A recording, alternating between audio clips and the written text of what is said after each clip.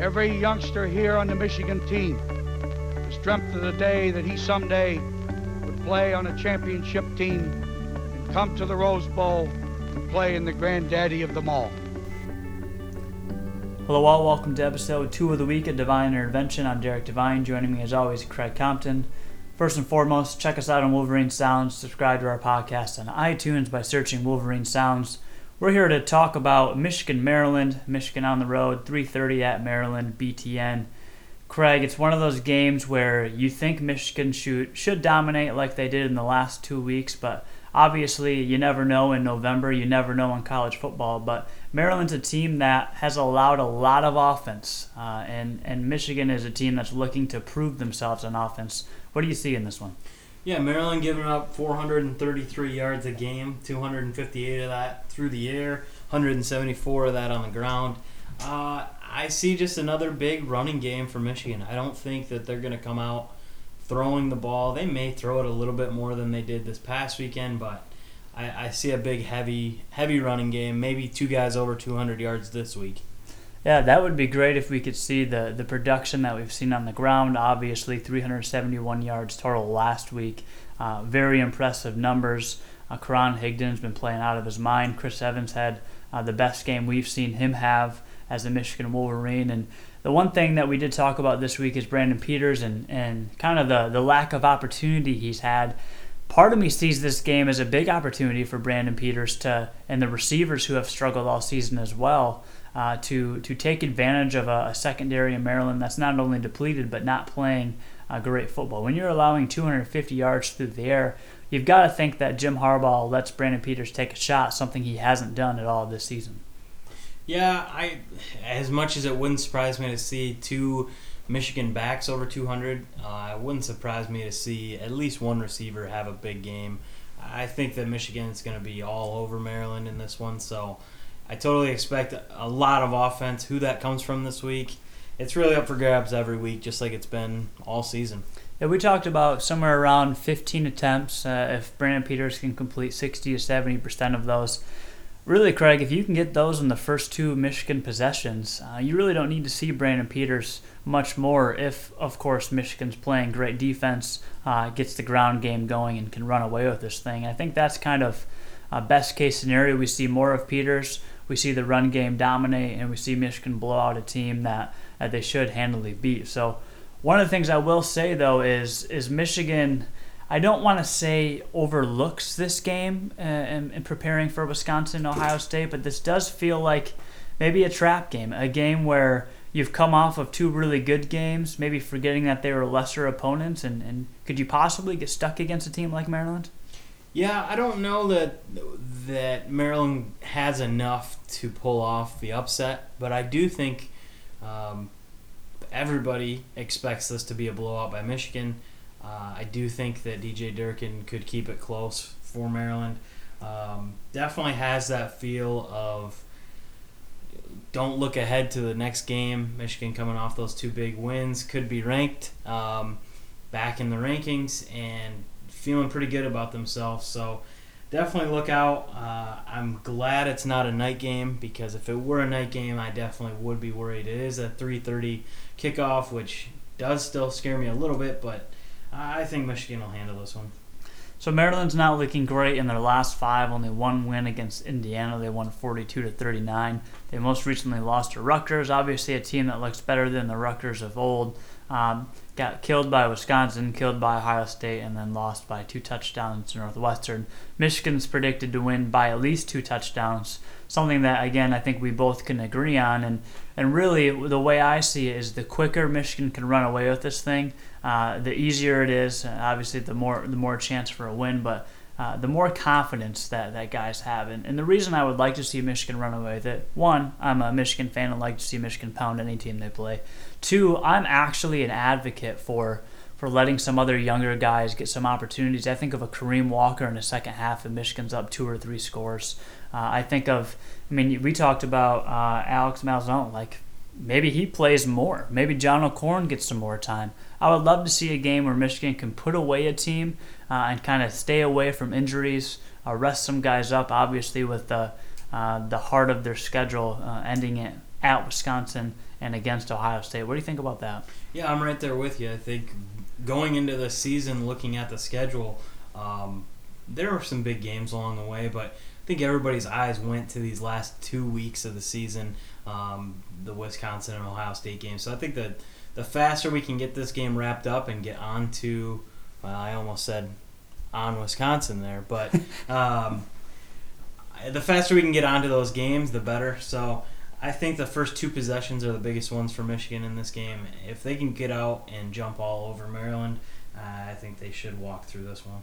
Now, obviously, we hope that happens. I do think the narrative has changed, and maybe it's because of the last 2 weeks, because as much as Michigan fans don't seem to always have a short memory, at some points we do. And to think that maybe 3-4 weeks ago you might be concerned about a Maryland game, that we're even having the conversation that, will the starters sit after the first half, really shows how much more the Wolverines have not only showed in the last 2 weeks, but how we kind of change our emotions very regularly as Michigan fans. Yeah, I think that, man, I was thinking about this today, and just hats off to this team and this coaching staff. How easily would it have been for them to just fold after that Penn State game?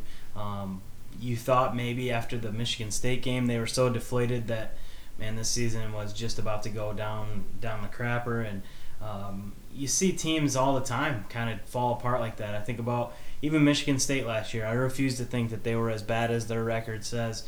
I think that they just had some guys that didn't buy in completely, and when things started going south, they went south quickly. That could have easily been the case for Michigan this year, but they've battled back. 7-2 record right now. I know we talked about it on a podcast last week or a couple weeks ago about how 10-3 is totally doable for this team. And they definitely showed against Minnesota this past weekend that they still want to win. They still think that they are a great team, and they're coming to battle every Saturday. Yeah, and obviously to make it to 10-3, you've got to start this weekend. It is Brandon Peters' first road test. Not maybe the toughest place to play, especially when you think of teams in the Big Ten, but it's also not a home game. And so he comes in at home against Rutgers. He starts against Minnesota at home. He is on the road. This is a new challenge, as every week will be a new challenge, because the week after this, it is a tough road game, and the week after that, it is a big rivalry game. So Brandon Peters, this Michigan team in general, has a nice chance to make a statement on the road against a lesser opponent and hopefully build the confidence they need moving forward to Wisconsin. I would say, again, those chances through the air, I would just love to see something in those first 2 possessions. And again, I would love to see Brandon Peters really take a shot downfield. I know that you're an advocate of that as well. But at the same time, I'm so mixed, because part of me loves that Harbaugh seemingly doesn't show off all of his playbook. Sometimes at the beginning of the season we feel that way and we think he should open it up. And then when he opens it up, we talk after Michigan State that, hey, they need to simplify it. They're doing way too much, running too many formations. Late in the season, when a team finally seems to be building how they thought we would be, sorry about that, I think that this is another opportunity for Harbaugh to kind of keep it simple and then obviously open everything up against Wisconsin, Ohio State, the 2 last weeks of the season. Yeah, it's just kind of funny. You mentioned when they do one thing, everybody thinks they should do another, and when they do that, then they think they should go back to how it was.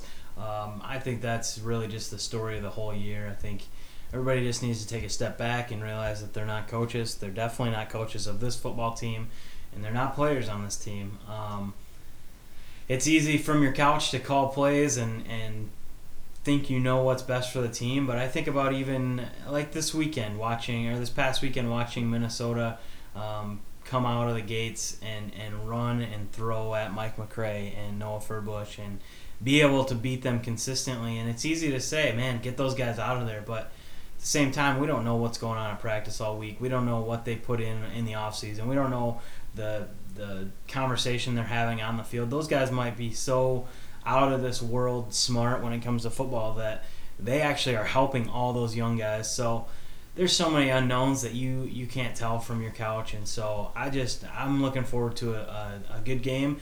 And you know what? If Michigan wins, I'm happy. I don't care about how big they win or how they do it. At this point, after a few big losses this year and kind of stepping back and reevaluating myself as a fan and realizing that's all I am. As long as Michigan gets the W this weekend, that's what I really care about. Yeah, one of the great things is we get to sit back and relax, and we don't have the coaches of stress as coaching, as we aren't coaches, we aren't players. We don't have to worry about making a bad play. I mean, we might fumble some chip and dip on the couch, and every week. Yeah, I mean, sometimes there's unforced errors there as well, but at the end of the day, we sat back, watched Michigan hopefully beat Maryland as they should. Again, we both agree that they are a sizable favorite. And I think we both are on the same page. If you could take 3 straight wins into Wisconsin 2 weeks from now, things will look a lot better. And I think that the fan base is already happier than they have been. Maybe it's all Brandon Peters. Maybe it's because they've beaten up on lesser opponents. But definitely a more positive feel than we felt against the week after Penn State, and then especially after that brutal loss to Michigan State. Craig, any more thoughts this weekend as we watch Michigan-Maryland? No, I think you hit the nail right on the head. I think that just the feeling around Michigan football right now is a complete 180 than what it was a few weeks ago, and rightfully so. I mean, after that Penn State loss, definitely a bad way, and definitely seeing how guys reacted on the field and even on the field after the game, certain motions that certain players did, you don't want to see that out of any of those guys. So Definitely excited for where this Michigan football team is headed for this week, the rest of the year, and in the next few years to come. But again, can't get too far ahead of ourselves. I think other teams in the Big Ten, like Penn State and maybe even Ohio State, maybe just caught themselves in that trap. And so if we can just take it one game at a time and worry about this week's opponent, we're one step ahead of the game. I'm right there with you. Well, thanks for listening to this episode of Divine Intervention. We'll catch you next week, hopefully talking about a Michigan win over Maryland on the road. Until then, go Blue.